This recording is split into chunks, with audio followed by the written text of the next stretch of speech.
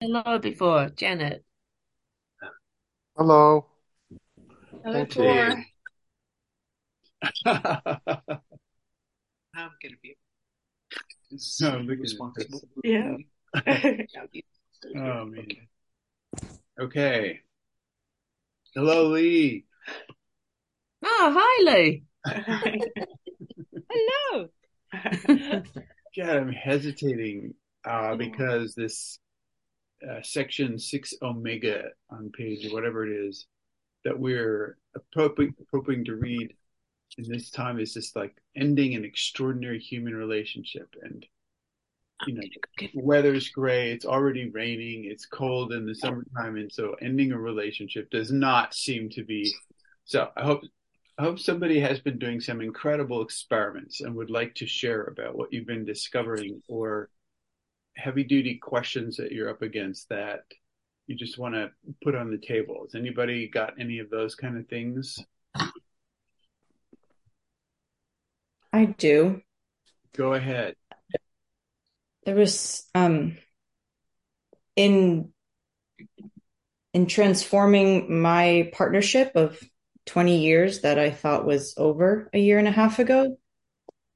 Um there was something that I was noticing in like how we negotiate the space or how I ask for something that I want. And even if it's like messy and just, just how we navigate, you know, intimacy now.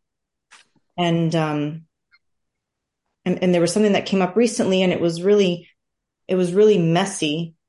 And after reflecting on it, it was really messy, but we were able to negotiate, and I felt so much joy about that. But what was coming to me is like how doing this work and initiate, doing these initiations into adulthood has allowed me to have this kind of partnership now. And and it's like that initiation like allows me to, it's like it creates more initiation or something like in the relationship and in me. And then that like creates more initiation, and it's like this, I don't know, like I'm sensing like this initiation machine or something that like happens. And I was even wondering if anybody has, like, if that's anybody has sensed something like that. I think there's like other factors in there like courage and whatnot, but it's just like this, yeah, it's like Well, I thought of vortex, but it's not vortex. It's sensed like a machine. So, before somebody says something about sort of your question, because we were together, we paired together in the previous study group where Mm. we had this exchange, and I was blown away by your story of um, having had a husband for so many years and being stuck in this prison of a marriage and this idea of what a relationship is, and and recreating yourself so you could keep being together. And I was wondering if you could write something about that Mhm. because it is so.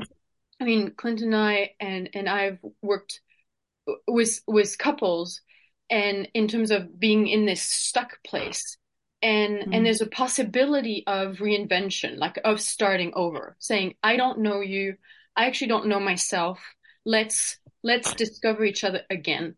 And most couples will choose to separate, to keep the resentment, to keep the identity, to keep what their righteousness about who they were, or that they were hurt or something.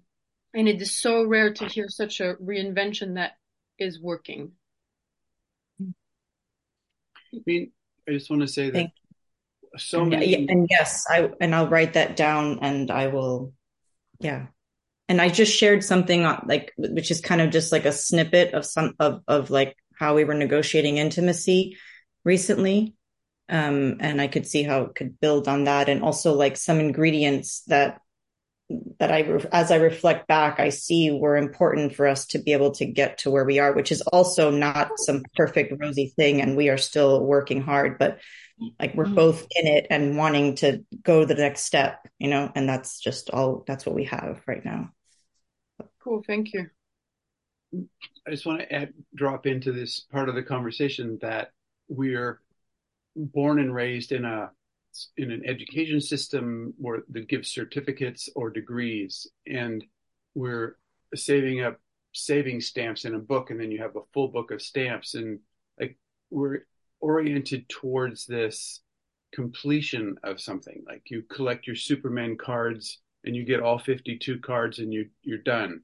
And there's this assumption of getting somewhere and then being whatever. It's like retiring and then going on your journey around the world. Or it's summertime, so then you worked all year and now you get your 2 weeks vacation.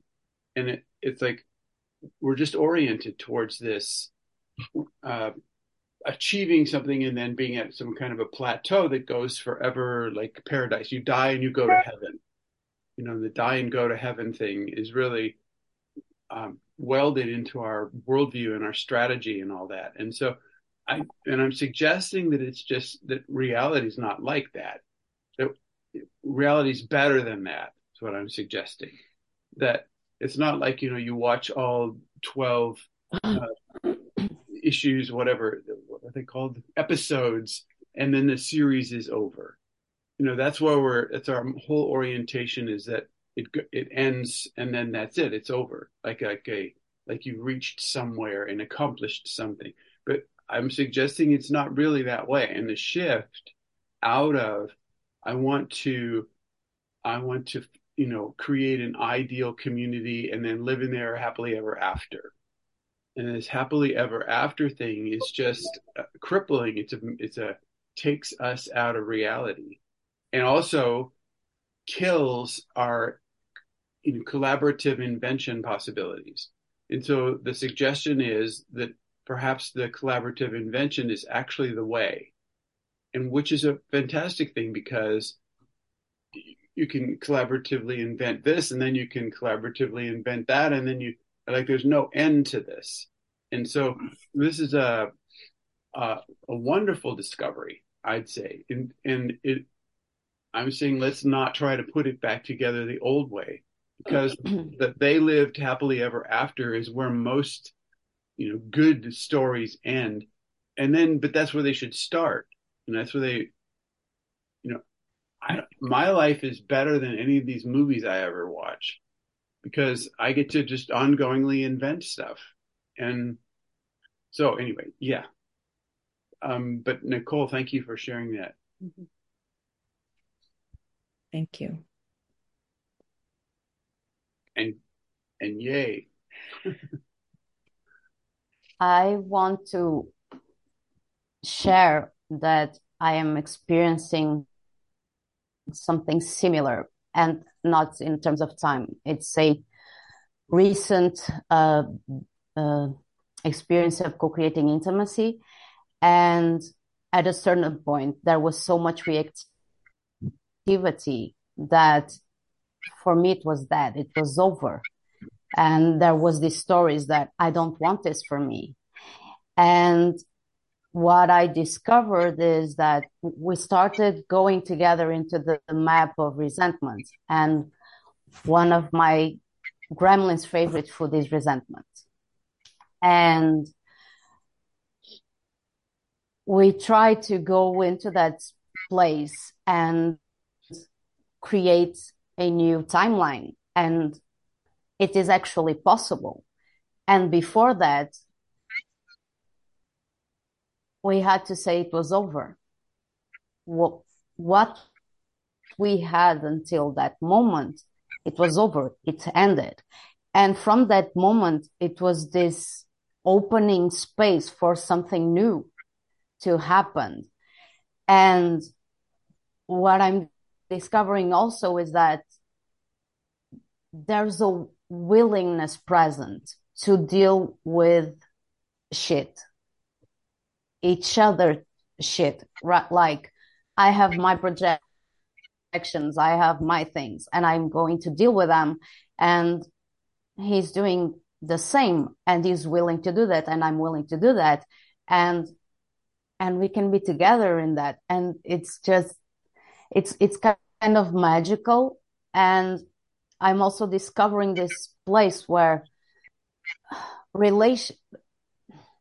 creating intimacy had to be in a certain way, where I had to be close to the person. We had to be next to each other, and that's bullshit.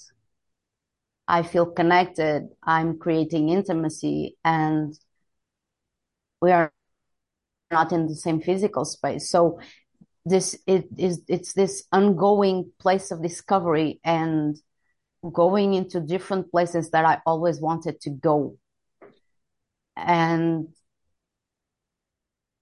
build something with someone. And it's really exciting to go there. And I thought it was that, just that. And it was, but it's reborn. Thank you. Thank you. This is, I'm getting a fear, and the fear is about this thing about that relationship is a thing. Something like, here we just have kind of gone through the December time, the end of the year time, the whole Christmas family together, holiday, New Year celebration period of time. And then each of us had our own experience of how that was for us. And we might have had wishes that were fulfilled or wishes that were not fulfilled. And we might have had stuff was happening that was disgusting and horrible and just despicable. And we might have had stuff happening that was chillingly wonderful, like absolutely these moments that were just working. And so the dream, we still have this dream in us of having a relationship. And that's this thing about the relationship is a thing. I have one, you don't. You don't have one, I do. I had one and I lost it. I had one and it got broken. I'm trying to fix my relationship. And so the invitation in this conversation is to keep practicing on shifting out of relating to a relationship as a thing and you can even try to stop using the word relationship because it's such a noun, such a thing. And you can shift to using this verb relating. And there's even languages like German, apparently, where it's you can't even say that word. You have to invent a new word to say relating. But find that word and start using the word. And then what happens is as you go along in your moment to moment day, you can check your relating. How's your relating with your neighbor? How's your relating with the cheese guy? How's your relating with your mom? And so, okay, what you end up with is a whole day full of relating and with a lot of feedback for you about what's working, what's not working, what experiments are you trying, and how is it working out? Can I add Yeah. something? I mean, even in the word is how is my relating going, with the cheeseman? And it's if the cheeseman is not next to you, then in a way you're not relating to him. So it needs to be it's about the present. It's about the now. Relating is in the immediate now. But you can think of, well, how's my relationship with the cheeseman? And then there's this whole huge now. Oh, okay. Yesterday he smiled at me or whatever. But it's this. Then it enters this big now that exit from the present. There's a story that enters a relationship, but the relating is immediate. It's like there's this immediatism to relating. And if you're in this immediate relating, then when you notice something that you go, gosh, I want to try something different. I just said this, I saw the reaction, or I saw how it did not land in the space in the way I wanted it to. You go, okay, I'm having a do-over. I want a do-over. And you backtrack, 3 seconds, 10 seconds, a minute, 3 minutes. You backtrack and start over again as if you did not even do the first time with your new attempt, your new experiment.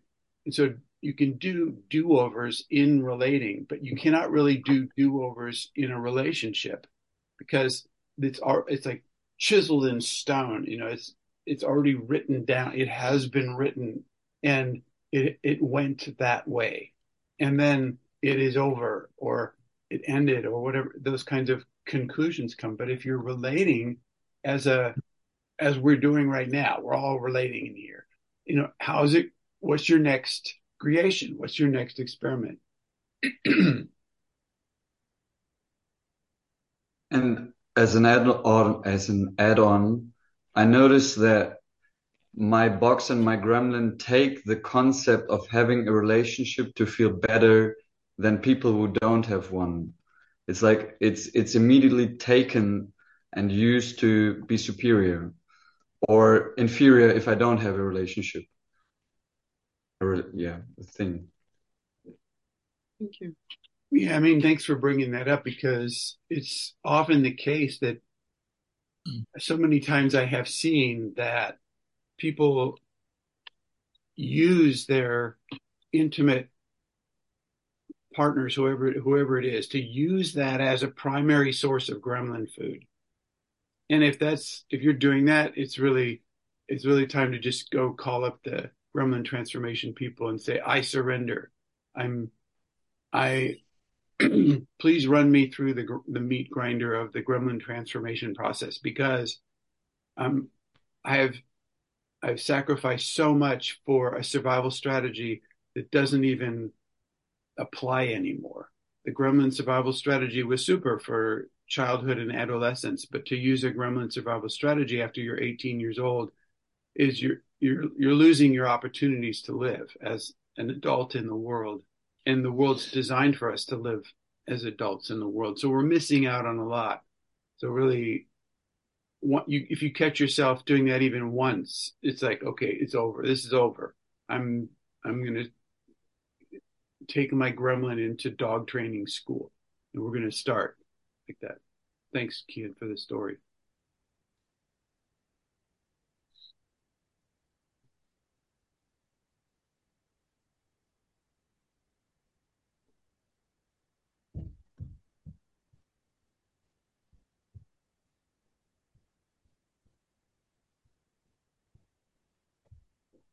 The internet is still working. This is not radio. This is not dead time.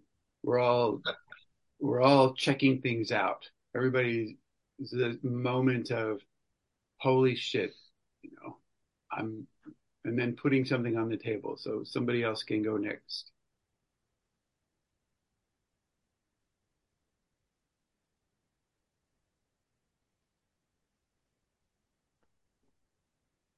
So I could speak because the topic for today really relates to my current situation in terms of letting go of a relationship and navigating how that, how that transforms and how I'm going to be relating to this person and what kind of relating to do going forward.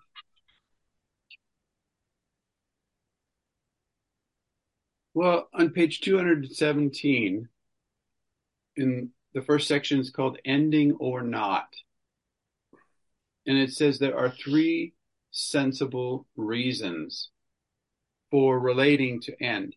Now, so I'm just to make everybody clear, if anybody's reading along, you'll see I change some words as I'm reading along, because if I was writing this book now, I would write it the way I say it now. So I'm using the word relating instead of the word relationship. So there's 3 sensible reasons for relating to end.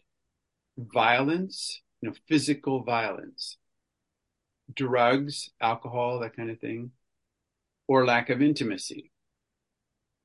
None of these circumstances provides an absolute reason to stop relating, because nobody can decide for you to end your relating, just as nobody can decide for you to start relating. And besides all that, there's nothing in the rule book that says you have to make sense. So the first thing says there are 3 sensible reasons, and there's nothing in the rule book that says that you have to make sense. This is a wide open play space. That's what's so great about it. So violence violence while relating may be physical violence, but it can also be psychological violence or emotional violence, intellectual violence, energetic violence, getting space invasion like that. There's really different kinds of violence. Drugs may be legal or illegal drugs. So there's so many drugs being prescribed by people wearing white coats and stethoscopes. People, we're so taught to give our authority away, even including our health, that when somebody in a white coat prescribes some pill for us to take, we just go, okay, this is for my own good. I'm supposed to take this pill. And then we go start taking these pills. And then there are these effects, and then there are these side effects. And the people who are distributing the pills do not have to experience either one. They're not experiencing the effects, and they're not experiencing the side effects. And you are, because you're taking those pills. And there's so many horror stories of people taking pills. I mean, there's a word which I don't remember right now for the cause of death being prescribed drugs. Does anybody know that word? If you look at the cause of death in America or something like that, the most common causes of death, it's like number 3 or 4 on the list. There's heart disease, car crashes, and prescription drugs. It's killing off people. And, that's not the main reason I'm talking about this, that it's killing people, because, there's too many people on the planet as it is. So but what I'm saying is that if the white coat guy starts telling you to take, this drug or that drug, it doesn't mean you need to do it. You have the power to just look at him and, he'll shake your head and smile and walk away. I've done that. I walk into a doctor's office, I had my shoulder. I said, could you please, do something with my shoulder? And she says, well, we can give you cortisone. I'll inject cortisone into your shoulder. And I just smiled and walked away, and I had to pay for the appointment, but it's like, you're not going to do that to me. And so, yeah. Well, it's really useful because of this, having been trained to give our center away in the health department, to have a possibility team, because sometimes the quote unquote diagnosis can be really scary and really trigger a lot of stories and fears, and it's great to have a possibility team that can have this reality check, being what's really going on, what's possible.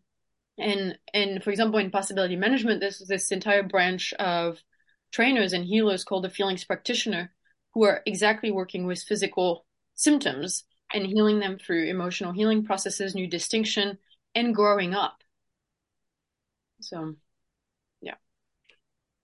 So, thank you. So if you, I don't know if you've had this experience, but when somebody takes the psychopharmaceutical drugs, the antidepressants and the suppressant of the side effects of the antidepressants, it puts a buffer zone between them and reality, between a person and the world. And that what the drug is to create this buffer zone, or this numbing, or this cotton effect, or to disallow your experience of the intensity of mad, sad, glad, and scared.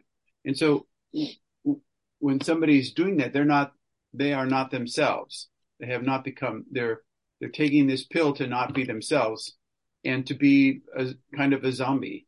And so if that could be, that's the kind of drugs that it could be a reason for stopping relating, so that, because what are you relating to? You're going to relate to the drug? Is that your thing? Or are you going to relate to the person?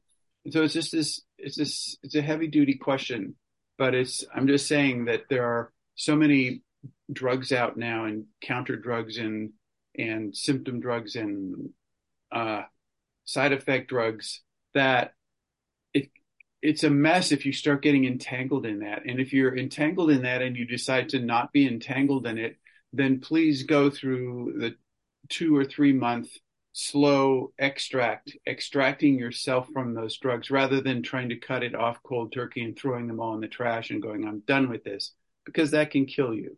So, and I would add something. Sometimes it can even be longer than that. So there's a possibilitator, Devin Gleason, who's been really researching how to get off a brain drug. So I put the website in the chat, and for him, it's been more of a couple years process that includes an amount of emotional healing processes, gremlin transformation, initiations through labs, and he said, like, without the navigating the his emotional body, he couldn't have done it, because the drugs have the purpose to numb the emotional body. And so, yeah, please talk to him. Or send the people that you know. He's really great. I had a question. Go. Actually, 2 questions came to mind in what you shared. The first one is in terms of like plant medicines and psychedelic substances and states like holotropic breath work. Those alter you, but they're not addictions and habits the way more pharmaceutical medications are commonly recommended to be used. Do you have a sense of how those affect relating, those kinds of altered states? Yeah, it's no different. Mm-hmm.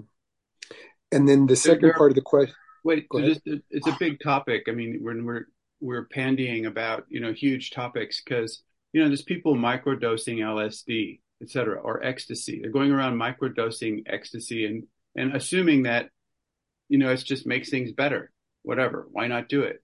And so there's this world, there's this kind of, I don't want to call it reality. It's like this isness of stuff looks dead, or stuff looks, I look outside right now and it's gray, there's some wind blowing, and that's it. There's parked cars and there's nobody. And it's not going to change for the next 8 hours or something. And yet there's so much aliveness actually happening that if I'm not part of the aliveness, then I'm in some kind of a fantasy world in my mind, because there's just so much aliveness happening, and so much intensity, and so much relating, and so much possibility happening in reality, that the story world of this is boring, or there's nothing happening, or I'm dead, or it's dead. This story world is a fiction. I mean, there's a great little film called Peaceful Warrior, and if you haven't seen it, you should. It just explores about that. And it's a great, it's on the list. So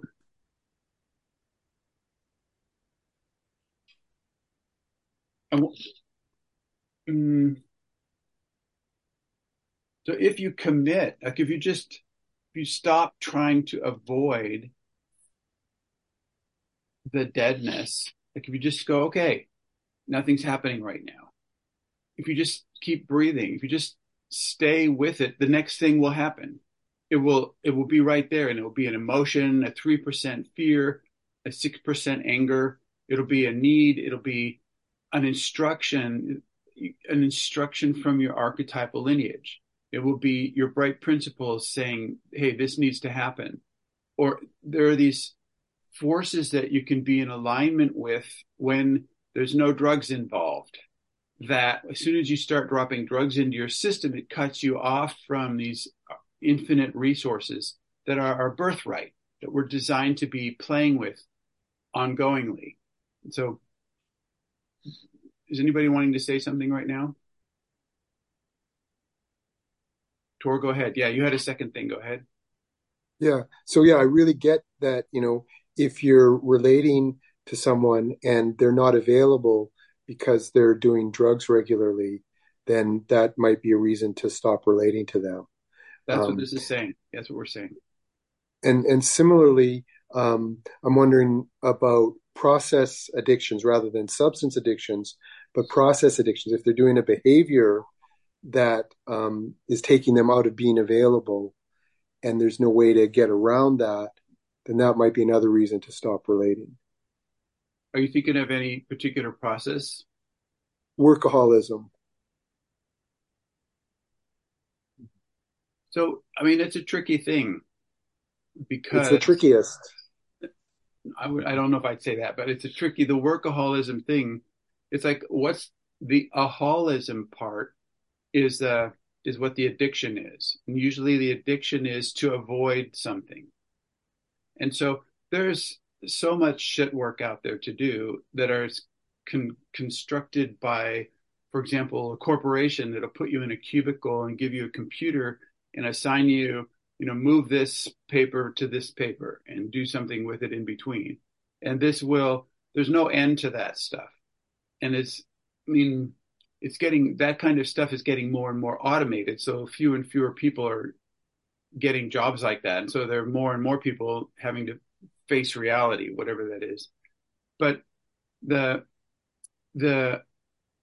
if you start if you start entering adulthood and you start being in connection with these infinite resources, that there will be a kind of ecstasy of collaborating with archetypal forces of nature, because they don't have a mouth, they don't have hands, they don't have eyes, they don't have legs.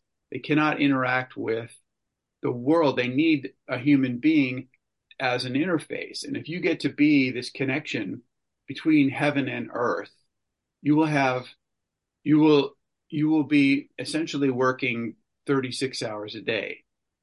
And you can jack out. It's a straightforward thing. It's necessary for you to jack out at times because you need to sleep, you need to do nothing, your nervous system needs to catch up with your energetic body, whatever needs to happen. And for somebody who is not jacked in, the biggest intense thing they get to do is watch some low drama television series, and then when that's over, they want to just hang out and do nothing. And they want you to hang out and do nothing. And you're jacked into archetypal principles or archetypal forces.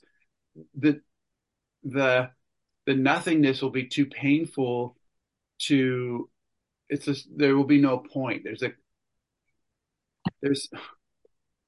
I just wanted to say there's no cut and dried, rule book about what workaholism is.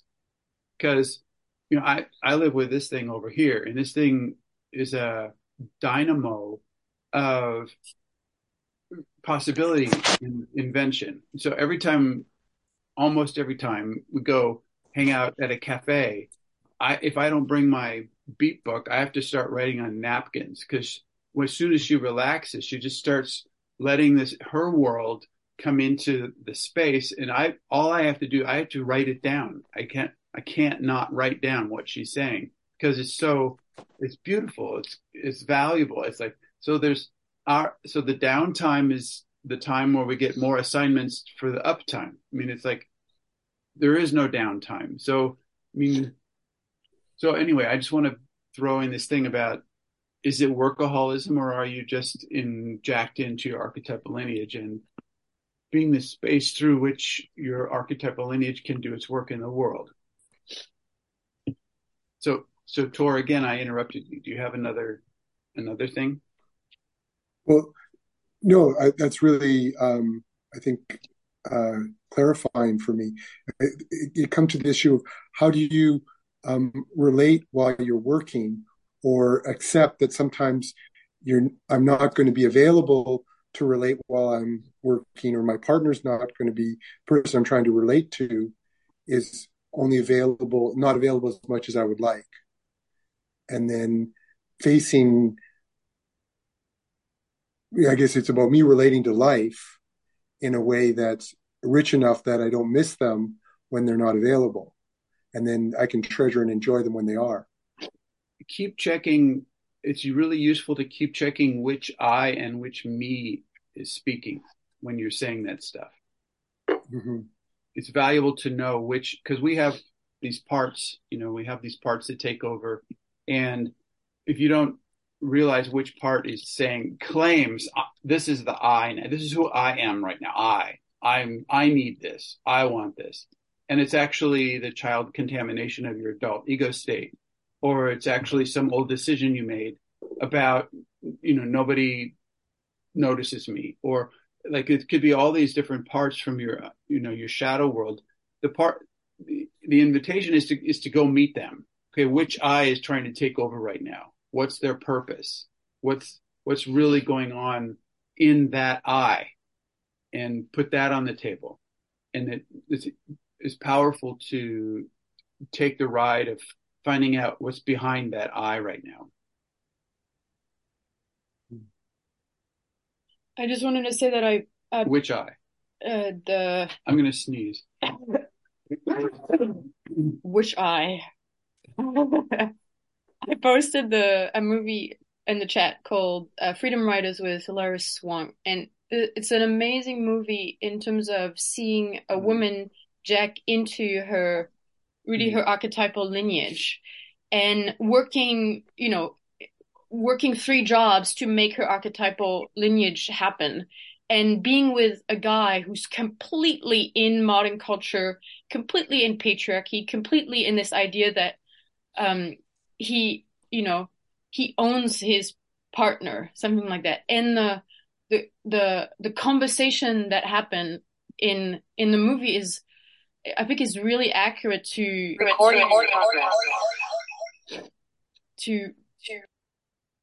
reality, being when somebody jacks in, somebody starts to get what their job is, what their mission is, and the ecstasy that comes with that is like the extra hours is just part of the ecstasy. So, yeah.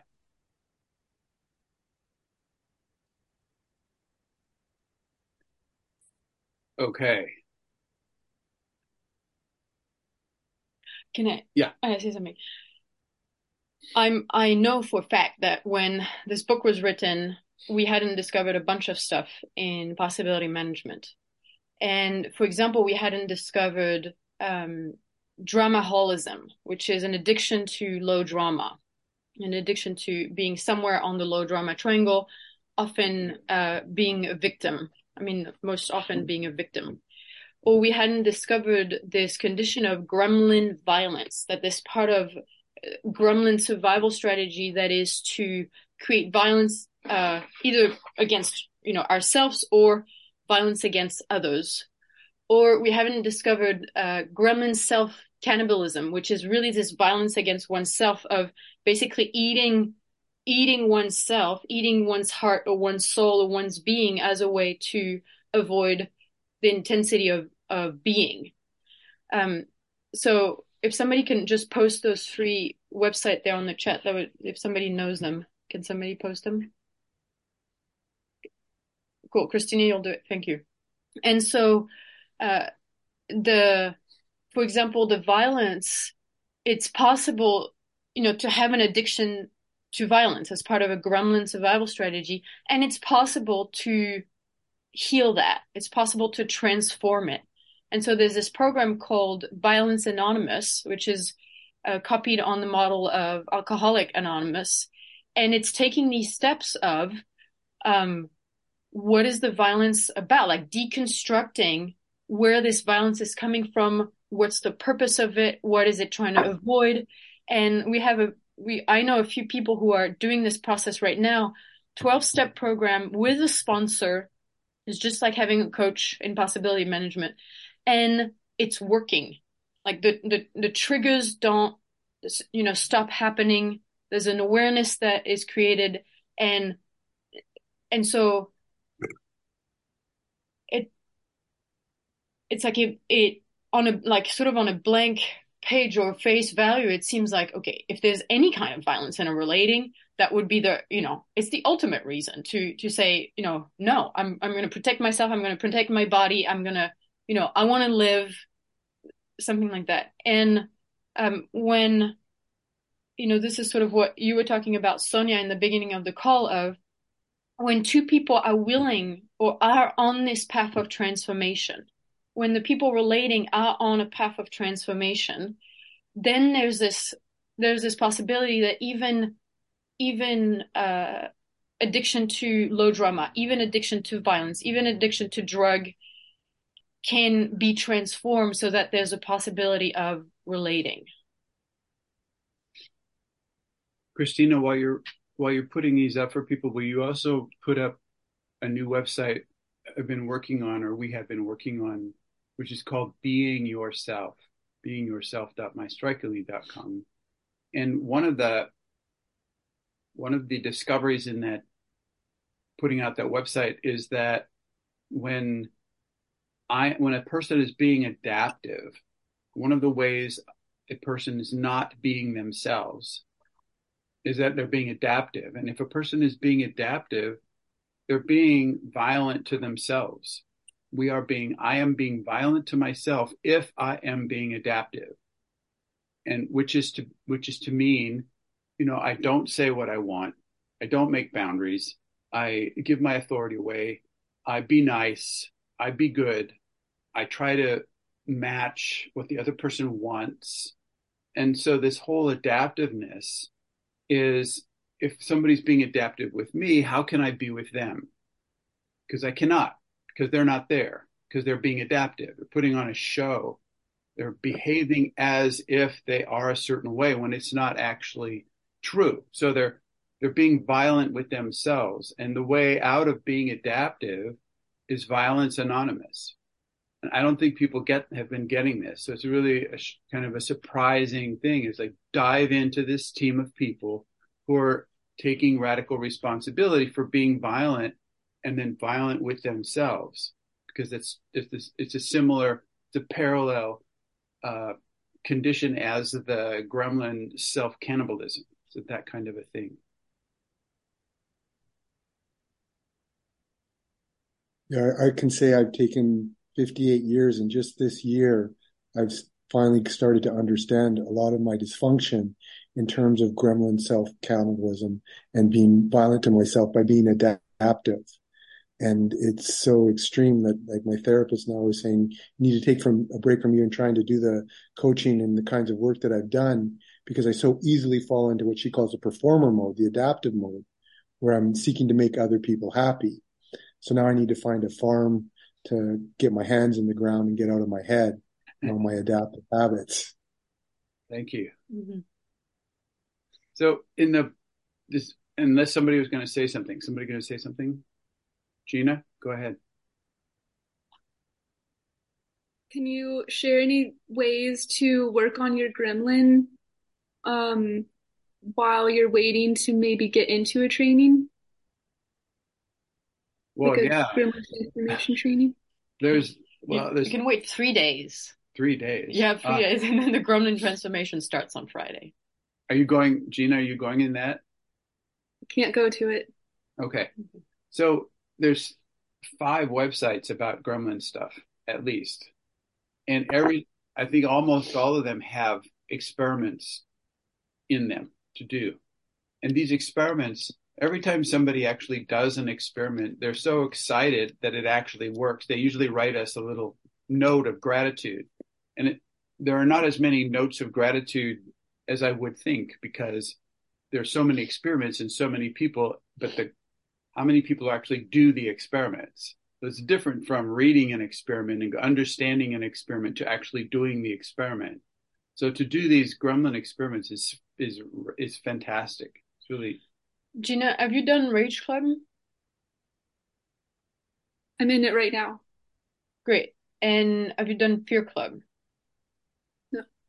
Okay, so I recommend to do more than one Rage Club. Is it a 4-week one? Mm-hmm. Yeah, it's sort of 4-week is you start scratching the surface about, discovering your rage. And I've delivered about maybe 15 series of Rage Club, and each time is a whole new discovery, because also I transform between the Rage Club. And I get to be like, oh God, there's this whole part of my rage, whether it's emotional or feeling, that I didn't know about.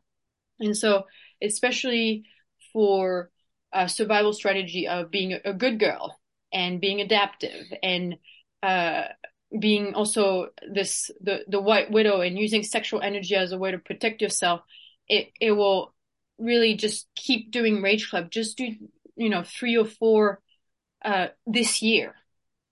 And that will help with the gremlin, because if you don't have this rage back of, it's really the rage, so much of it is also this part of commitment or practice or noticing. So much clears up when you can finally feel your rage and work out through the emotional, that seems low level, but the actually huge rage of having been adaptive or having, like Clinton said, like hurt yourself, being violence against yourself. Then when that clears up, then you have more space in yourself to start noticing your gremlin. And the Fear Club, which I also recommend, is, working with your gremlin is a lot about low level noticing. So it's a lot about noticing, and the noticing is scary because the noticing is your gremlin is your underworld. It's dark in there. It's nasty. It's really how you've betrayed, you hurt other people on purpose. Like your gremlin wanted to do that, and your gremlin is a part of you. So it's really nasty in there, and it's, having some kind of self-image about being a good person, or a good girl, or a nice person, to try to face into the horror of the situation is so scary that Fear Club is like an ally. Then you get your fear back in being, okay, I can be afraid of my own underworld, but I don't have to be afraid of my own fear of my underworld. And that will be your access point. So really, yeah, work with your feelings. That will be a great entry door into gremlin work. Thank you. Thank you for your question.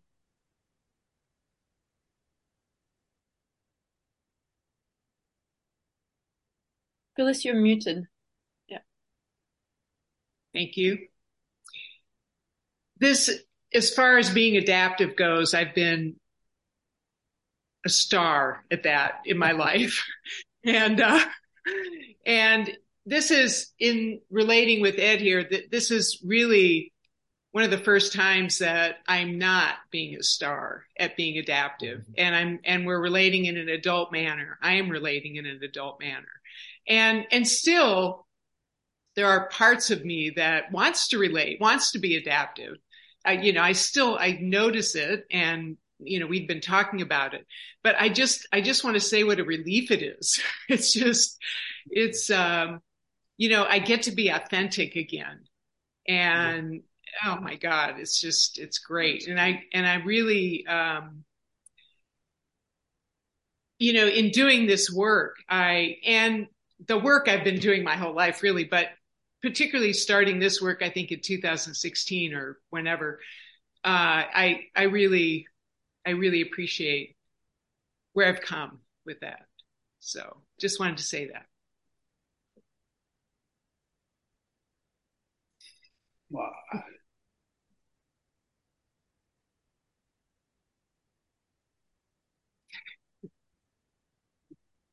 Okay.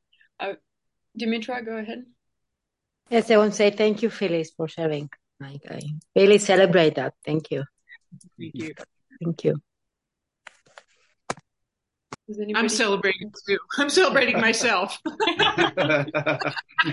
I'm so glad we changed the time of the study group so you can come and tell us. Thank you. There's no better person to celebrate. Come on. Yeah.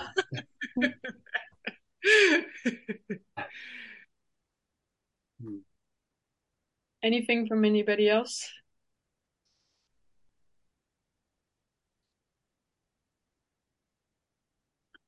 Yeah, I was. Go ahead. Well, Ines, would you say a few words? Yes. I'm also grateful that I can join the group at this time now, and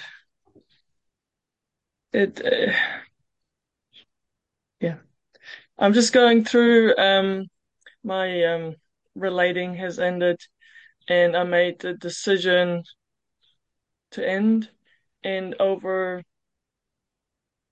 lots of adapting on both sides, and then I stayed in the relating because we both were committed to creating something else together and growing, evolving, transforming. And in the end, I couldn't avoid being dishonest to myself anymore, lying to myself about what I really wanted in life, and that was not that. So I made space for something else entirely to come into my life. And I'm in the process of that. So it was a conscious decision in the end. And before it was this staying with it in the hope that it would transform and we would both become adult enough in our relating. Yeah. And we have, in a way, things definitely transformed. But it's still, it's just got honest with what that this still wasn't what I wanted. It's something else. So yeah. And first time I'm here, and it's exactly the topic that I'm dealing with. So thank you. Perfect. Yeah, thank you. I mean, the next sentence in the book it goes, using violence or drugs or whatever as a reason to stop relating is completely understandable. But no matter how understandable a reason is, using a reason to end your relating gives the reason the responsibility for your decision, gives a reason the power, not you. And giving the power of your decision to a reason is an attempt to avoid responsibility for making the choice. And so there are so many forces at work in our lives that they're too large to fit into a reason. And so, but people will go, well, why? Why are you stopping, or why are you doing whatever? And you come up with a reason, and then the reason has the power, and they understand it. It fits into their world. You go, okay, I get it. But then the reason has the power. And so it's a big thing to just look at people and say, kind of like what you did, Edith. It's just like, I chose this because I'm choosing this. I choose, I want something different, or I want that, or I'm trying something else, or without attributing the whole thing to a reason. I just wanted to, it's just right there in the book about reasons make things kind of easier for people to understand, but it costs you a lot in terms of who's navigating your life. The logic, is logic navigating your world? And then people have to suffer at in the logic world of your reasons. I've been with people in organizations, and I'm sure you have too, who, justify whatever they're up to with some kind of easily understandable reason, and you're supposed to accept it. You're supposed to swallow the reason and go, okay, I'm on board. I'm with you. You used a really good reason. And my logic says I have this, I can understand the reason, so I'm with you.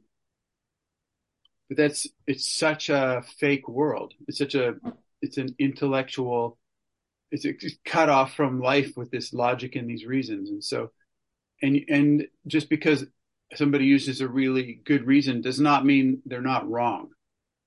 It's because you can use a really good reason for the wrong thing. So the world of reasons is to be suspected. Ingrid, Yeah.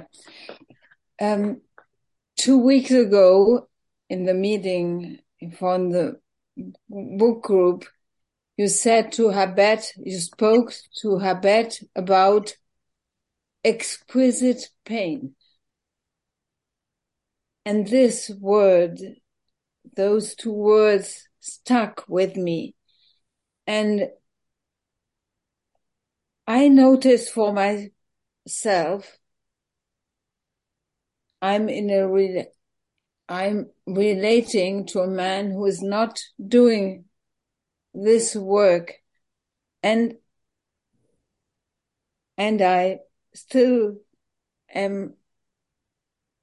I am with him, and I feel fear to say that, and it is about exquisite pain, and the exquisite pain has nothing to do with him. It is about my underworld and my being. There happens the exquisite pain. And as long as I'm willing to hold space for this transformation happens in me, and it has an impact on relating. And I'm 37 and a half years together with that man, and I feel the willingness of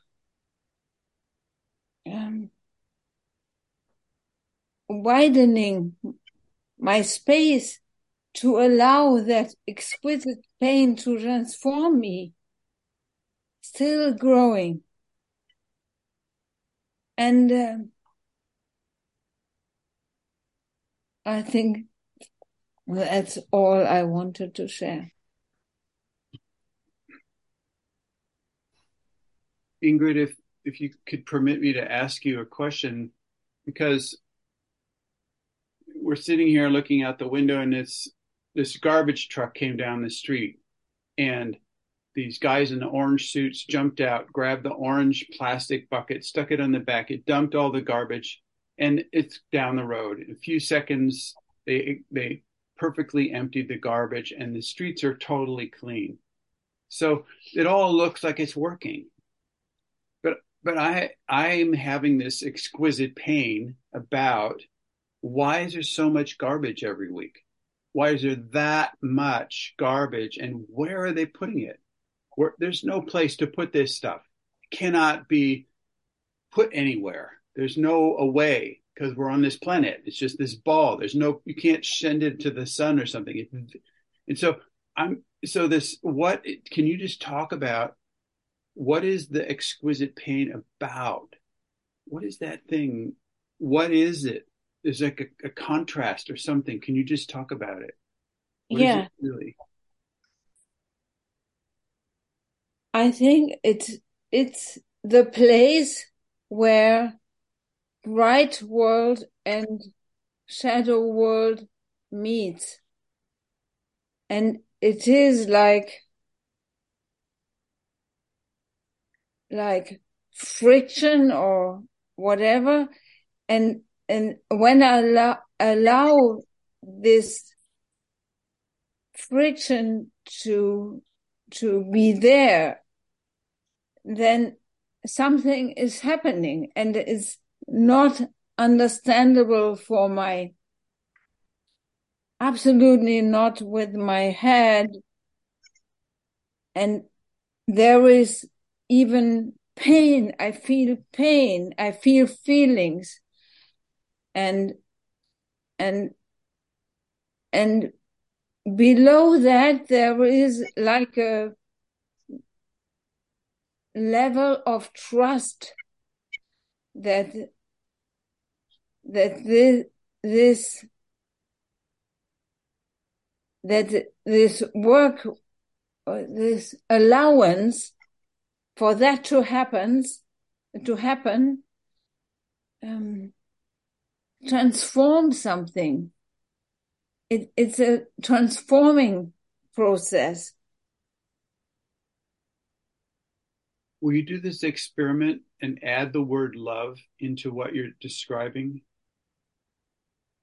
Yeah, I think this is love.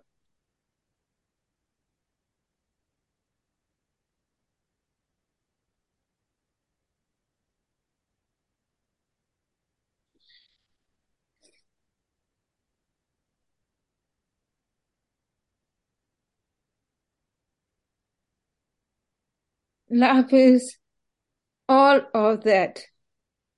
The love is all of that.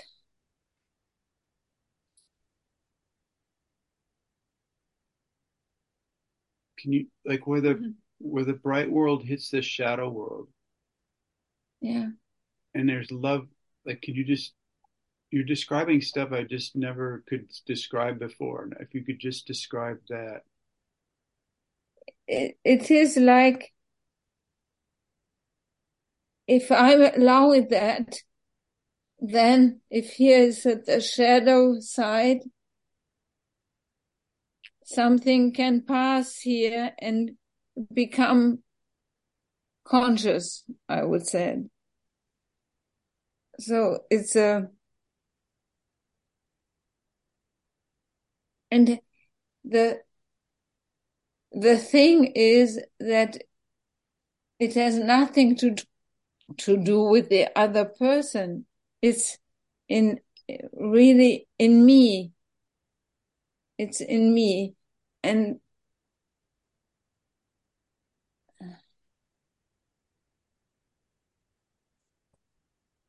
I have no other words in the moment. Thank you. Thank you, Ingrid. It sounds like to me, it's like bhakti, like devotion. That's what came up for me when I was hearing what you were saying.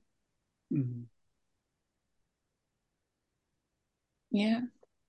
Hey, Janet, do you want to say anything about what's going on over there?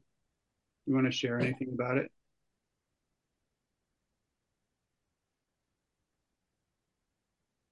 When I breathe through the lump in my throat, I get it, Ingrid.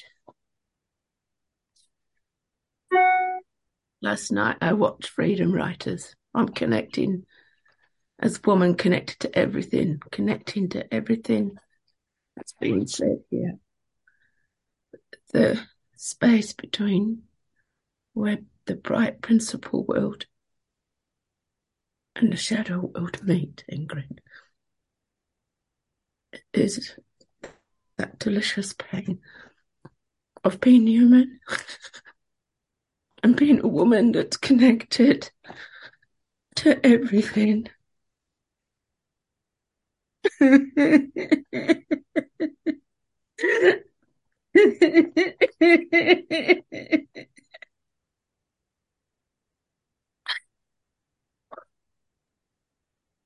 What you're saying, Ingrid.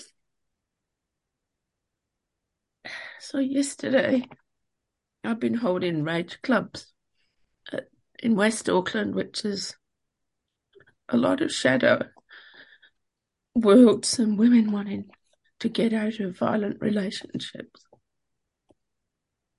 And one of the women called with so much mixed emotion. You know, she'd been with a gang member, like in Freedom Fighters.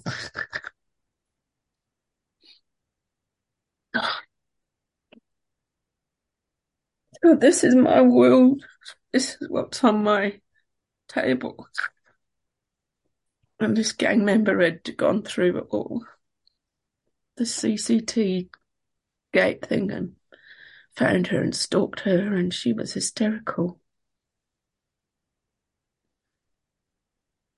And I want to be what I call the go-to gran when these women don't have an initiated woman in their life.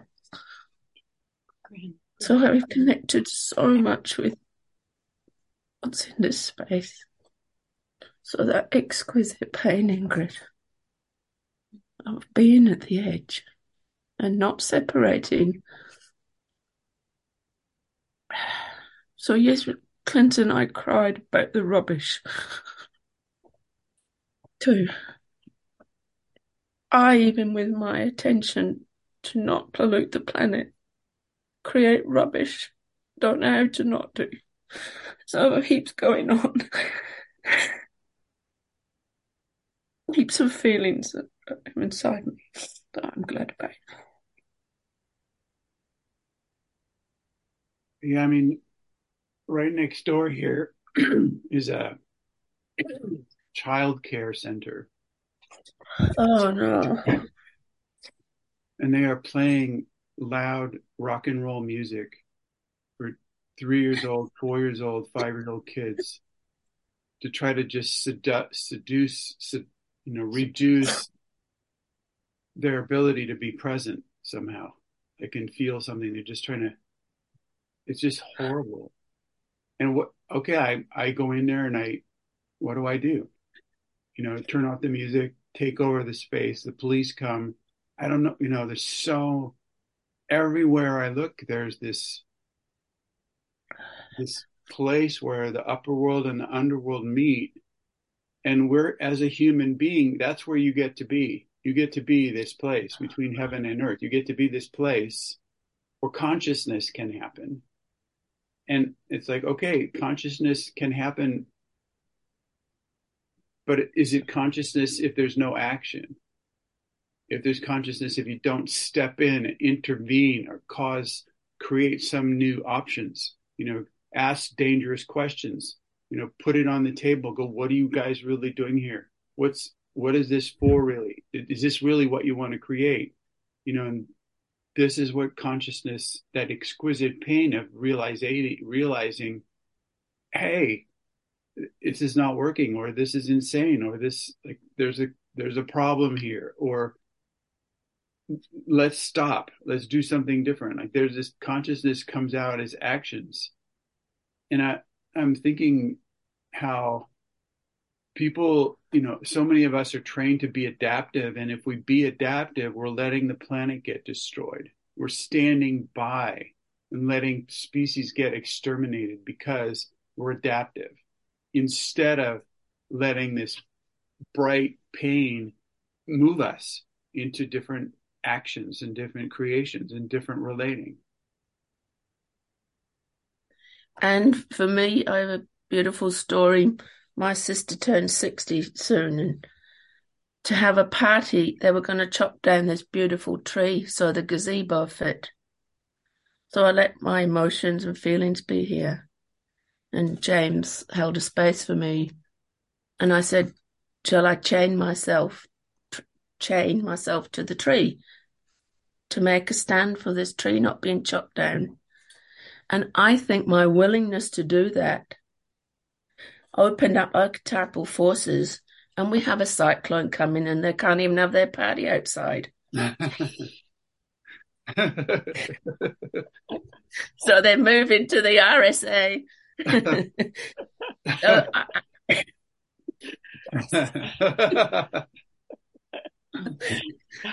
So now the tree's not being chopped down, the cyclone might move off somewhere else.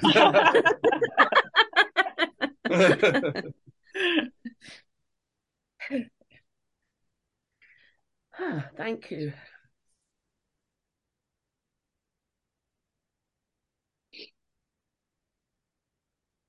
Dimitra, it seems like things are moving. Thank you, Anne-Claude. Thank you. I want to say thank you to Janet also. That was beautiful.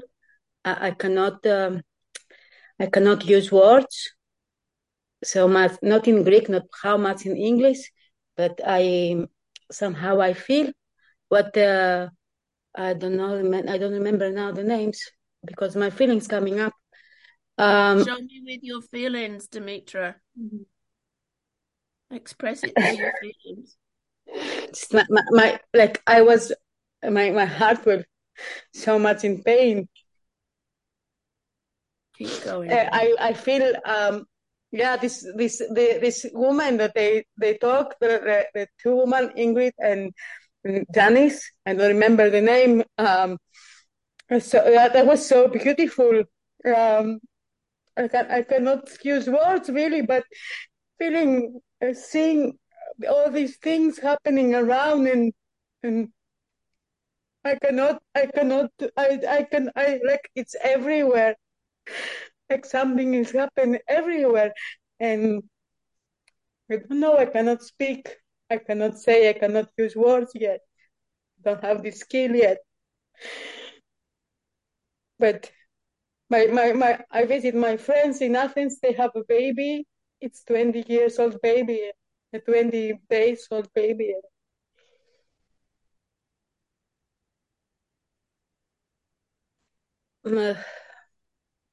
People, like, I'm sad because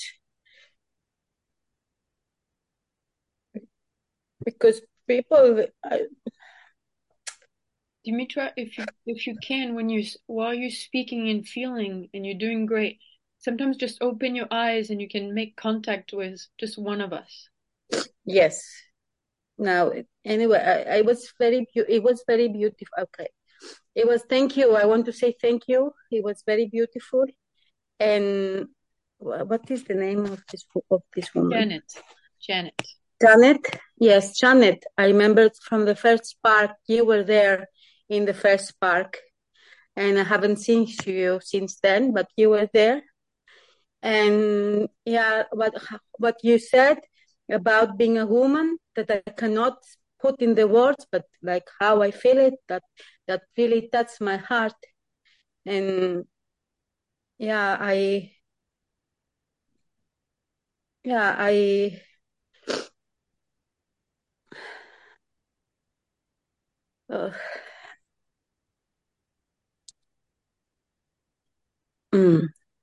was with a friend before. She also received violence, and she couldn't even speak about it. And I'm angry, very angry, and very sad that people, they cannot.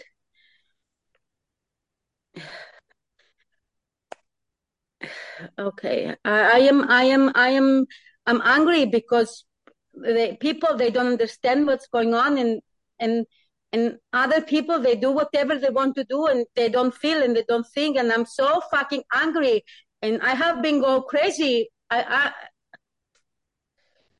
have been going crazy, and I'm still going crazy because people, they don't get it, and it's everywhere. The fucking pain is fucking everywhere.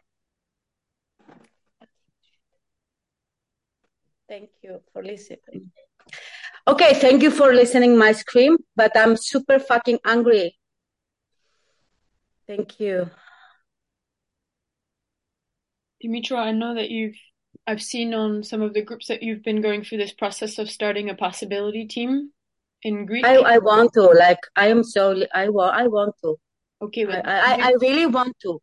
Yeah. With this rage, that's the force that can create that.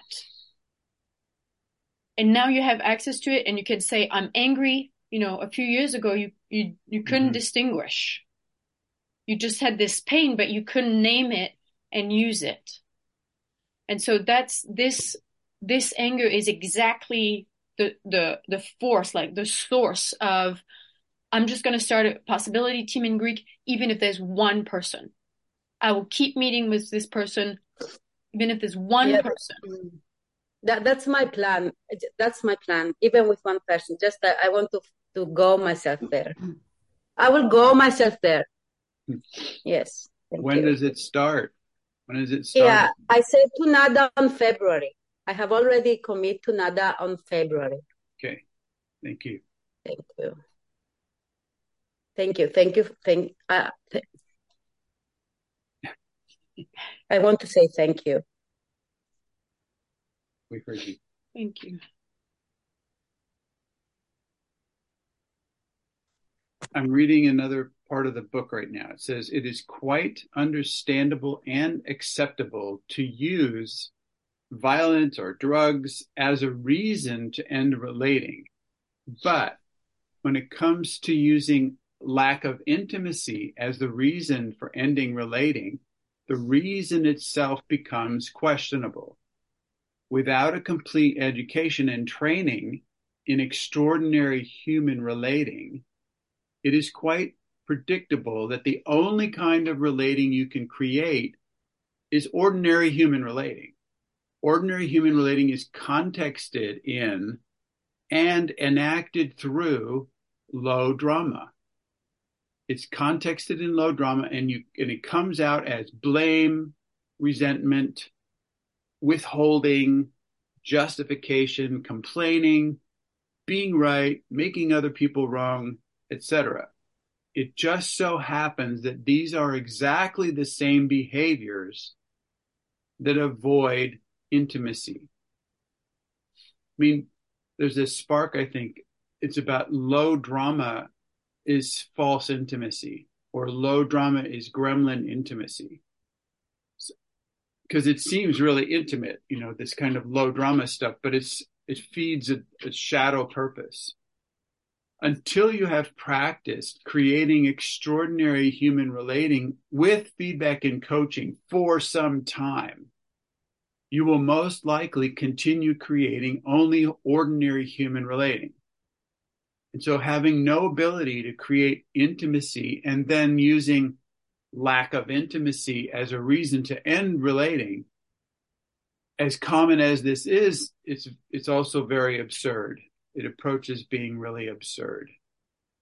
But it can get even more complex and absurd. Take, for example, resentment. Once you have buried a resentment about your partner into your heart, it means hooked. Once resentment is hooked into your heart, that resentment will stay there and will continue causing pain until such time as you consciously and intentionally take that particular resentment apart. And it says in the book to take it out of your heart, but you cannot do that. You have to take part of your box apart. You have to dismantle the part of your box that's getting fed from the resentment. You have to take that apart. Part of you has to die for the resentment to stop. And the part is this unconscious part of your box has to die for the resentment to stop. So the pain of having that resentment provides you with justifiable experiential reason for behaving with disrespect toward your partner. And, oh, by the way, fulfilling your shadow principles and abundantly feeding your gremlin at your partner's expense. So this whole thing about resentment is it's like the last chapter of a long series of events. I'm not sure if it goes into it right now, but it's this, if you make an assumption about your partner, they should not, they want, they don't want, they like, they don't like, you make an assumption about your partner, then since you're so smart, you think that your assumption is true. You won't make an assumption unless you think it's true. So then as soon as you decide that your assumption is true, you change it into an expectation. Then you have an expectation that your partner likes, does not like, will not, sees, does not see, whatever the expectation is. And then the moment the expectation is not fulfilled, you get resentment. You have this expectation, it's not fulfilled. Then you feel this resentment. You put this thing in your heart, and then you use your relating for gremlin food. So it turns out, let me just say this. It turns out that making an assumption is a setup for gremlin food. And that's why it's so valuable to just keep checking things and keep talking and keep relating, keep saying what you want, what you don't want. Here's an assumption. My box wants to assume that. Is this true? Is it not true? And keep talking like that, because otherwise, even one assumption sets up one expectation, sets up one resentment. Your intimacy is over, and it's all for gremlin. What were you going to say? I was going to say just that the experience of resentment is a mixed emotion, but it's mostly rage. So it's this rage of feeling betrayed. It's this, and that's the resentment, just so that you have the word matches a experiential reality, like an experience. And I, just having, worked on my own resentment and expectation and assumption, is so much of the assumptions it also comes from a cultural pressure assumption, like the assumption of, that you should know your partner. So it's so amazing that when I go and visit other people's, house, and I'm downstairs or whatever, and they say, well, what does Clinton want? I'm like, and I can feel this, like, God, I'm like on moving sand, and I should know. And this is like assumption that I should know what Clinton, and being, okay, that comes from a cultural, it's like a cultural context, a particular cultural context where relating means your partner. And I'm like, okay, and I actually live in a different cultural context where actually we celebrate not knowing each other. We celebrate not knowing the taste of each other or what we want moment to moment. And so, and it can be assumptions, really from having seen how your parents relate, how the friends, the parents of your friends relate, the other people at your work relate, being, they're saying this is a good way of relating, and you take on the assumption of that's a good way of relating. That's so to really, it's an amazing process to go about a day, and that could be an experiment for next week, because we haven't come up with any experiment yet. But the next week is start your day and make no assumption about anything. Just make no assumption, and about anything. I mean, and not just with your partner, but also in other parts of your relating, and see what happens. See what kind of questions come up. See what kind of relating shows up when you make zero assumption about how things should be, what's important, what do you need to talk about, what cannot be talked about. Yeah, what cannot be talked about. Yeah. What would be a good, especially this thing about what is a good relationship, what is good relating.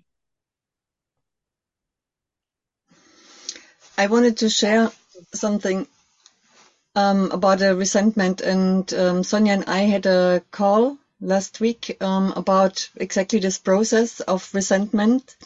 And I went into resentments I have towards the man I love. And after a few moments, I could detect that the first evening where we met, when I drove with a train to Lisbon, and he picked me up and he brought me to his place, and we never had a really loving contact. It was the start, this moment.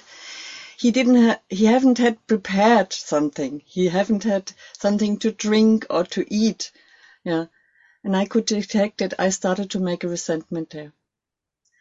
I didn't feel taken care. I didn't feel loved. And this was the start of our love relation, or our relating. Yeah. So, I'm happy that I could track it back already there. And I have to see now what I'm doing with this, because I tried already to take some resentment back with him. Let's see how it goes, but I'm happy to have detected this one right from the beginning. Yeah. Thank you, Sonia.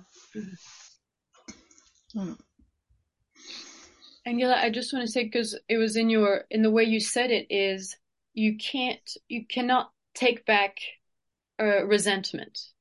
No, the expectation. Okay. The thing is, if you already have the resentment, you can't take back the expectation. Mm-hmm. You get it? You first have to take apart the resentment, which is probably, for example, in your case, it would be something like the assumption, the expectation come from projecting somebody else on your partner. It comes from a projection. Yeah. I mean, what I think it's like making clear where I have the feeling from. It's like this fantasy world, how one should take care if one meets the first time.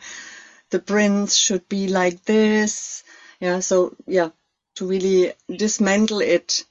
Yeah. And show what has happened.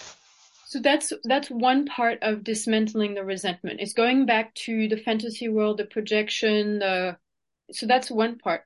And then the other part of the dismantling is facing this person and in a way it's like completely apologizing. Admitting. Yeah, admitting me. I put the Prince Charming on you instead of being with you. And also it's like and this huge pain also in the other person of having, been taken for somebody they're not. And so, Yes. so there's these two parts to the dismantling. Yes. Cool. Thank you. The next part. I'm often when I'm talking like this, I'm so excited that I'm not so precise with the words. Yeah. Yeah, thank you. Wait, and then Gina?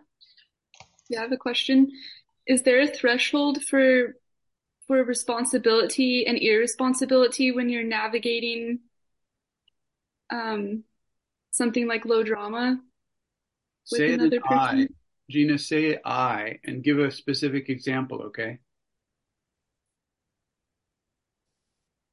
I want to navigate low drama effectively or healthfully in relating with others, and I want to know if there's a line of what's responsible and what's irresponsible. Like if I make a decision, I want to navigate low drama. About and then what? About what? What's an example?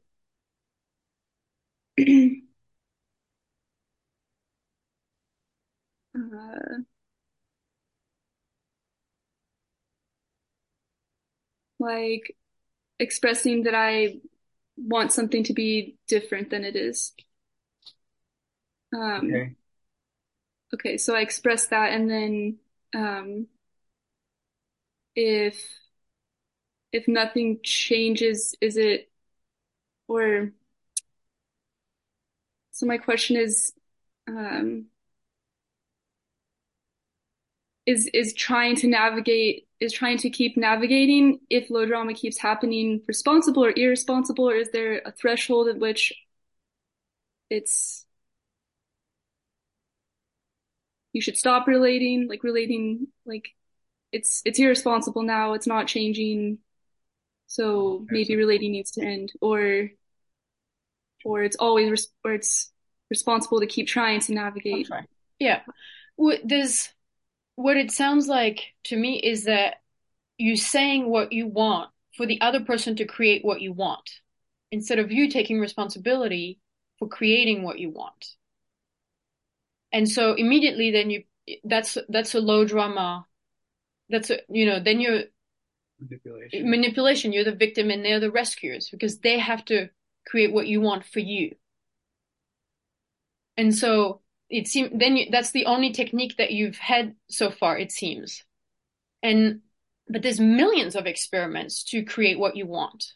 And that's the adult, that's the responsibility, that's the ecstasy of trying over and over again different experiments or even similar experiments to be okay, I want this, I'm gonna create it, and I haven't found a way yet how to create this. Let me find a way. And if it works one time, it doesn't mean it's going to work the next time. So there's no method for this extraordinary relating to happen. And one of the skills involved in that is making proposals. And so instead of trying to manipulate or question, you formulate a proposal. Like, I propose that we do this or try this. I propose that I'm inviting you to try this. So it's a proposal.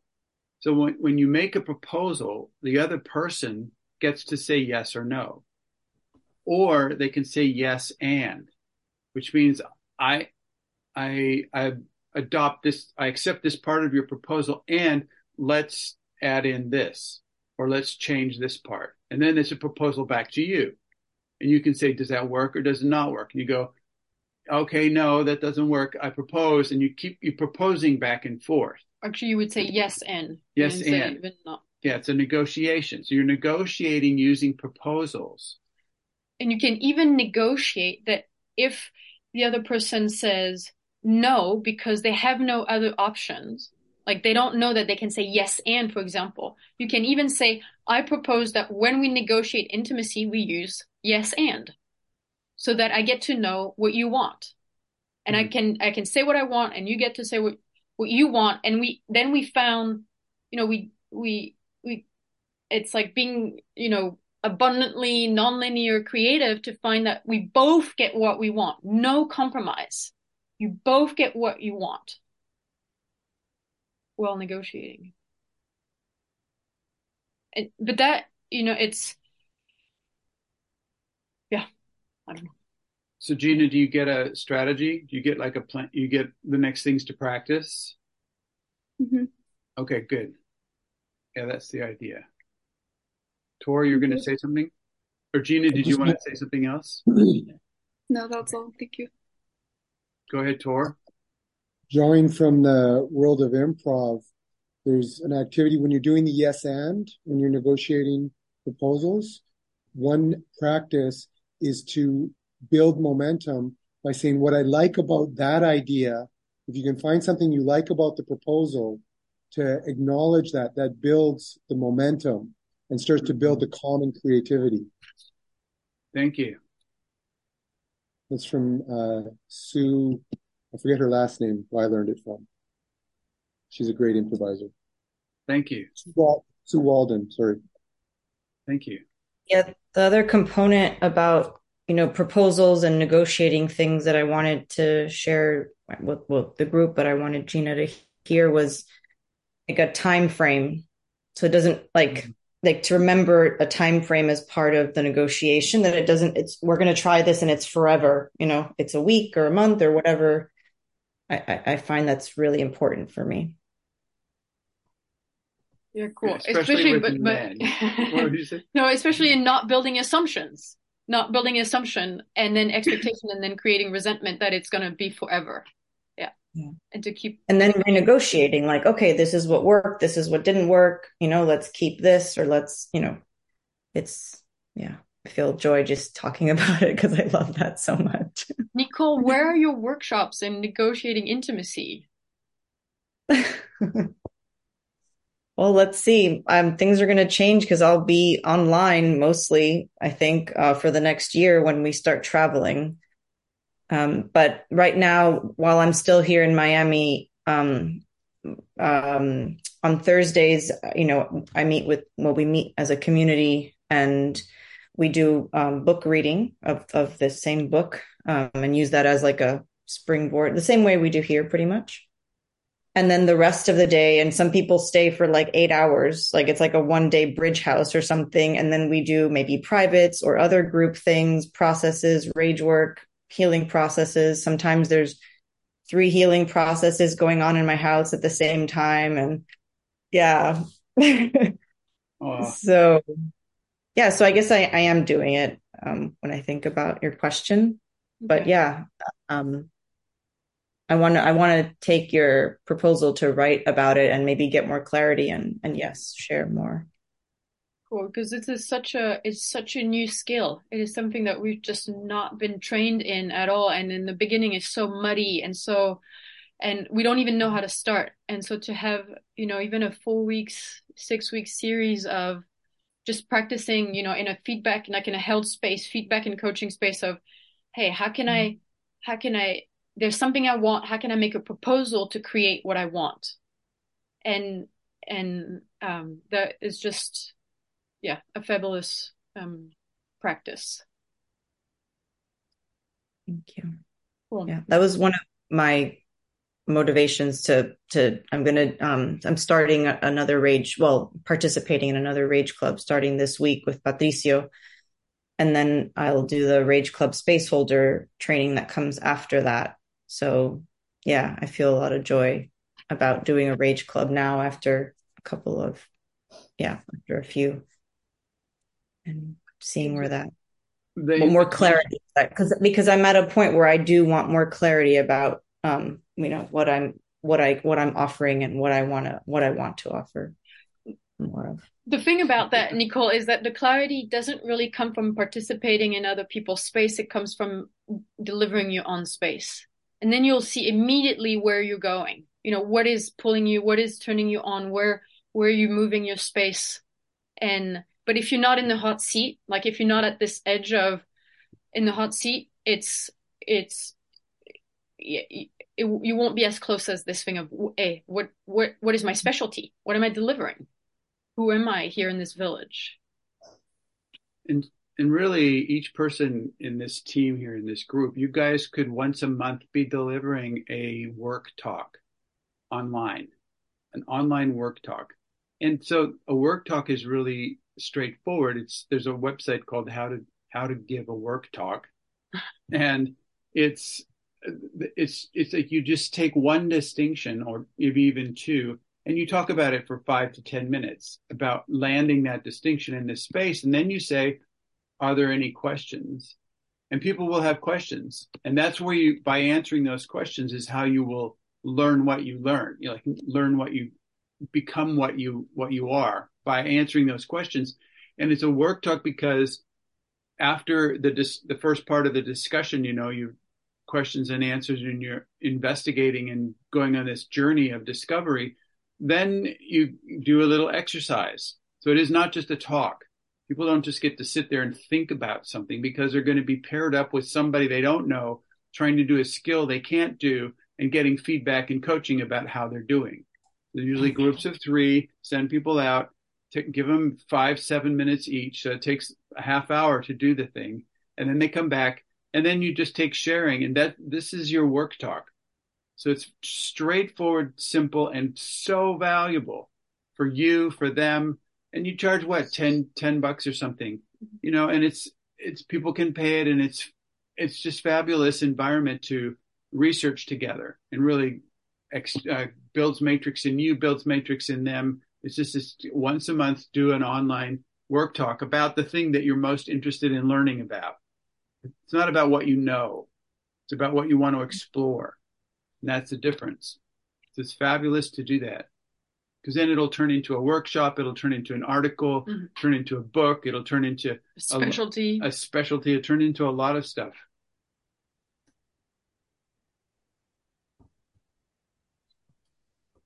I want to read this next couple parts from the book because it's pretty direct, and it's about what we're talking about. And it says, so I'll read the last part of the last sentence, which is, well, the pain of having a resentment that you put in your own heart, it provides you with a justifiable experiential reason. The experience is the pain of resentment for behaving with disrespect towards your partner. And, oh, by the way, fulfilling your shadow principles and abundantly feeding your gremlin at your partner's expense. You may therefore set up a complex, mostly unconscious, ordinary human relationship game with your partner based on reasons that are empowered by resentments about things that happened between you long ago. Just like Angela said, the first time they came together, she got this resentment, and then the whole thing has been powered by it since then. So it's like we're milking the goat after the goat, is 40 years old or something. So it's like really dragging this thing out. It happened long ago. taking away even one resentment would destabilize your entire game, this entire underworld gremlin feeding game. Without the heart torturing resentment, you might lose motivation for your revengeful behavior, and then your gremlin would have to go hungry. I mean, resentment empowered reasons justifying subtle and overt gremlin feeding interactions is how most people live out their ordinary human relationship. Right? If you look around at the people around you, you go, here is resentment empowered reasons justifying gremlin feeding interactions. And if you go to a cafe or you go to a dinner party or something, and what you see people do is mostly this kind of stuff. And so from this perspective, it may seem easier to not learn anything about all this stuff and to let things stay how they are. Because it's complex, it sounded complex. But if things, how they are are to become too painful to continue, then ending your relating looks easier than even more painful process of taking the hooks of resentment out of your heart and starting over again with the same person. So it looks easier to end than it does to kill this part of your box that's feeding on this resentment. It looks more painful, less painful to end the relating than to leave the resentment, create another partnership, whatever, and then do the same thing with them. A couple weeks later, a few months later. Go ahead, Angela. Yeah, there I have a question. If it would, for example, be a possibility that I ask George if he can detect resentments towards me. Because I just recognized if I would ask him, did you have expectations or what are your expectations? He would neglect that he has any. Yeah, but I'm feeling that he also has resentments, and I'm not sure. I would like to know them. I would like to get clearer what is in the way. Yeah, it will start with you, Angela. It's called putting poop on the table. You put the poop on the table and you go, I need to admit that on this first day, the second day, whatever, I have been carrying this resentment, and I'm this part of me that's using you to feed my gremlin. I'm taking that part apart. Can you believe it? Can you believe that I would come to you and make this resentment? And it's this part of myself that has been my whole life. I've been feeding my gremlin on intimate relationship. And this is over. I'm taking this apart. And if you do that, it opens up this space where he could do that. Yes, no, it's not my experience, because what I mentioned it before already, that I try to do it with him, and he is, and I think it was a good conversation, and he is destroyed afterwards. So my question would be, how could I seduce him into? You cannot. I cannot. Yeah. That's called manipulation. It's abusive. You cannot seduce somebody into evolution. It does not work like that. And you don't have to be a victim of his own resentment. So because you're learning to notice your own resentment, this experience, when his resentment will show up towards you, you will notice it. It will have the same flavor, the same energy as your own. And you can, at this point you can say, hey,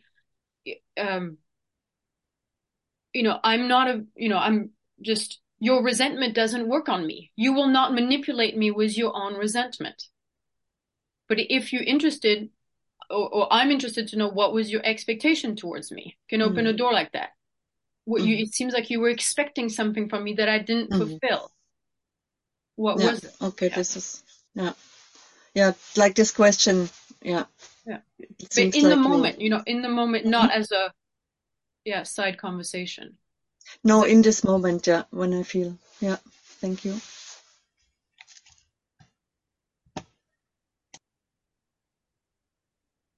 Wolf, you have something? Yeah, thank you, Clinton. I have been hearing the talk about a while ago about people taking drugs, prescription or not prescription drugs, and subsequently not being present because they have this buffer between whatever is and their inner experience that has the drug in between, or the drug-induced subjective change in perception and reactiveness and whatnot, to facilitate no depression or whatever it is that they're trying to do with the drug. So what occurs to me, and also what I notice in my day-to-day experience, is that I often come across people who may not be on any prescription or non-prescription recreational drug, and yet there is no one home. They're in the past, they're in the future, they're in some resentment, which is a movie about past emotions that were unexpressed and unresolved, and so forth. And consequently, because of this non-presence, it's actually really challenging to relate with this person because there isn't anybody really there. They're someplace else, wherever that might be. And so for me, the relating becomes a little bit dead and empty. So what's your question that about quality? No, I don't have a question. It's more of a remark to say, hey, it's not just drugs. It's simply emotional habits that we learn in our culture, which make it challenging or difficult at all to relate to someone. Or it could be somebody who's wearing a costume and they're now reacting and behaving from a pattern in their costume. This is who I am, I'm a this and I'm a that officer or whatever. And to actually relate to the human being becomes, tricky. Well, so what you just said, it becomes tricky, this is our challenge. I mean, it's your challenge. And the question that helps me when faced with that is, what experiment am I doing right now? What is my experiment? So it's not as if you already know what's the key to get through their buffer zone? What's the key to talk to the part that's not present? What's the key to go through the costume and have a heart-to-heart conversation with somebody wearing a police costume? So there's so many. It's the challenge is, what experiment are you trying right now? And you could have a toolbox actually of experiments. You can just develop this toolbox of experiments. And a lot of them, what I find, have to do with accessing unreasonable or nonlinear possibilities in terms of the offer. So, that can also include humor. Like nonlinearity often includes humor. And because if somebody laughs, the laughter itself is pretty much a present experience. They might laugh for something that's from the past or the future, but the actual experience of laughing is a present time experience. And just by getting somebody to laugh, and so there's so many ways to do that. I mean, and Chloe and I kind of practice this with pretty much everybody we meet in shops or walking down the street or like anything. Like the comments that come out, like the invitations that come out, I haven't documented them, but can you say anything about it? I mean, like examples? Yeah, if you remember any. But I mean, a lot of it comes from, like, I was with this taxi driver in Bali, and we're sitting next to him, and it comes from nowhere. I just said, "Do you like dogs?" And the guy turned out to love dogs. I hate dogs. He loves dogs. And so I pretended like I was this total dog lover. And we had this incredible 45-minute conversation, 30-minute conversation about the incredible, what's the name of your dog? What does your dog do? And it's like, it was in the moment, like we had this whole great interaction about something I hate. And so it's these impulses. It's a tool chest, a toolbox full of nonlinear and unreasonable offers that you can make. Maybe as an example is, for example, one of the experiments I do also as a space holder and as a trainer is that I find one thing that I love about the person I'm relating to. And so when it's somebody that I don't know, for example, I was at a bookshop buying this book called Dune, which I love this book. And the guy said, I've given this book to 4 different people over Christmas. And I said, well, what do you love about the book? And he started giving me, like you said, Wolf, like kind of this superficial, the party line of the bookstore about Dune. And I said, no, I want to know what you love about it.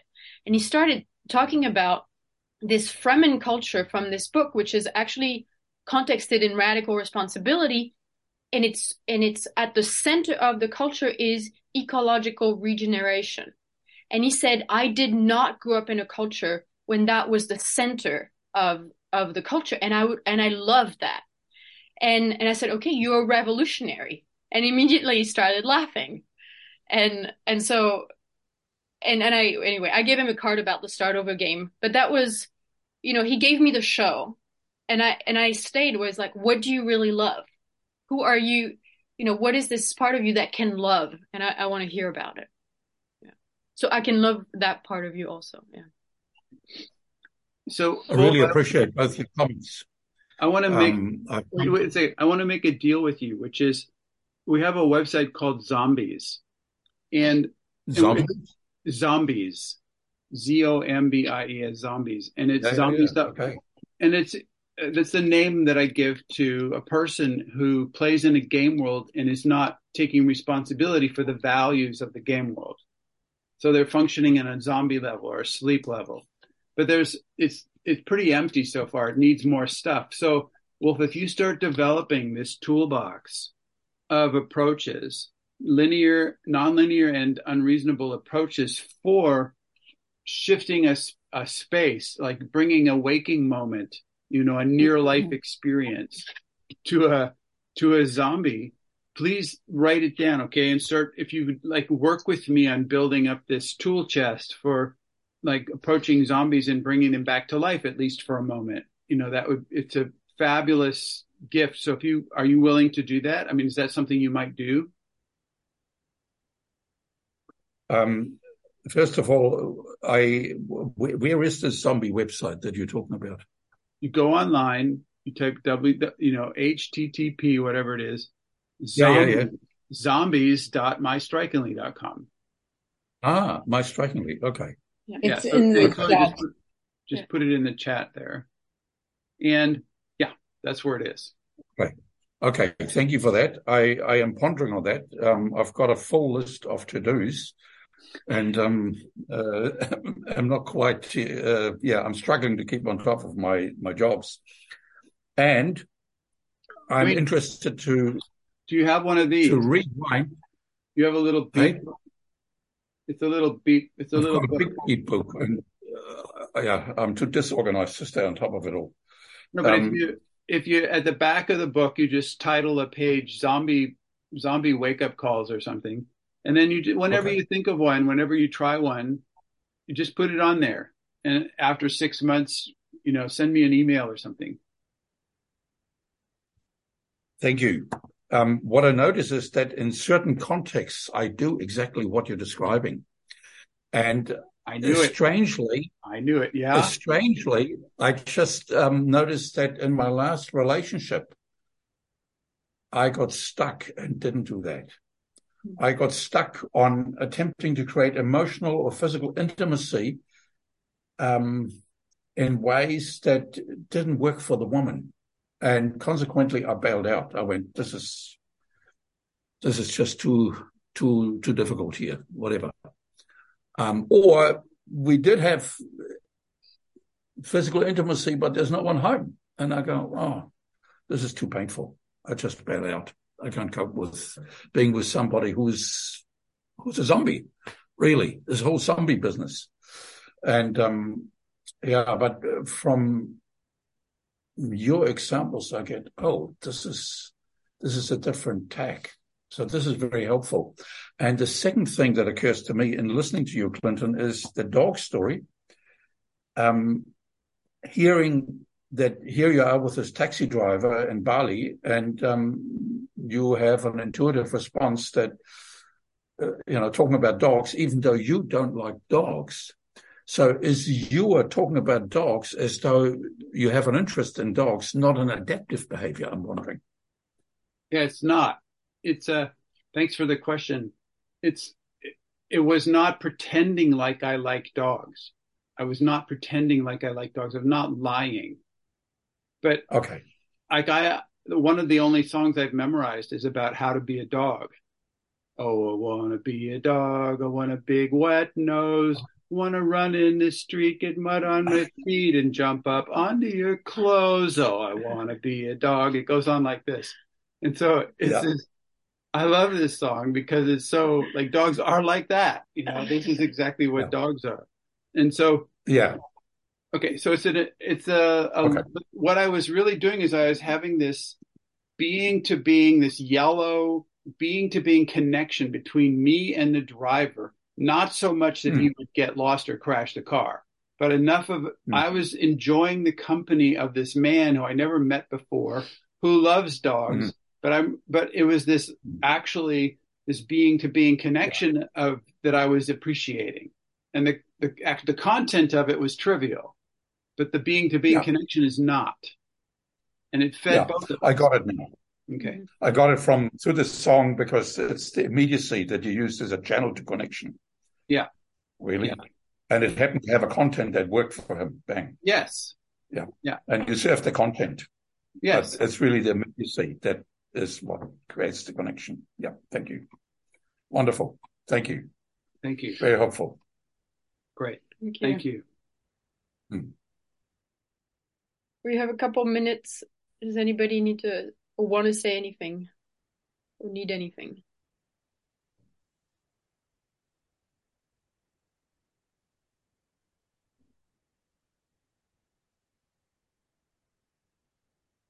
I feel more unstuck about relating.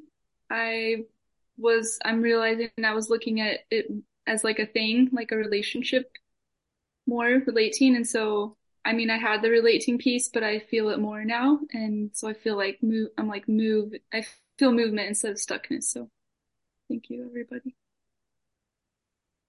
Yay. And Gina, don't hesitate to, we have this possibility creation village, and this is really also a space to share like what you're discovering as all this liquid state is happening.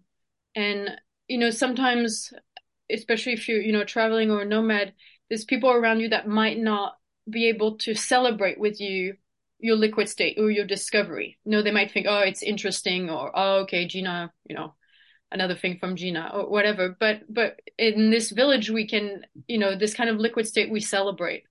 And that could be an anchor point to get this kind of a witnessing, like a completion loop. It's like, okay, we hear you, we celebrate you, and it makes it real in a way that, so much we've learned to have secret lives. We've just learned to like protect sort of our heart and our soul and our experiments because, fear of judgment or criticism or being laughed at or humiliated. And actually the witnessing is part of the transformation when other people can see who you're becoming. And then they can relate to you as who you're becoming instead of, the old vision of Gina. And so that's on this Telegram group. Which one is it? Yeah, the Creation Village. That would be the best place. Yeah. Anybody wants to be in it, just let us know. Yeah. Thank you all for being here. Thanks for doing your experiments. It's wonderful that we get to hang out with you for a bit. See you next week, same time. Okay. Bye-bye, guys. Bye-bye. Bye. Bye, Laura. Good. Bye. Cool.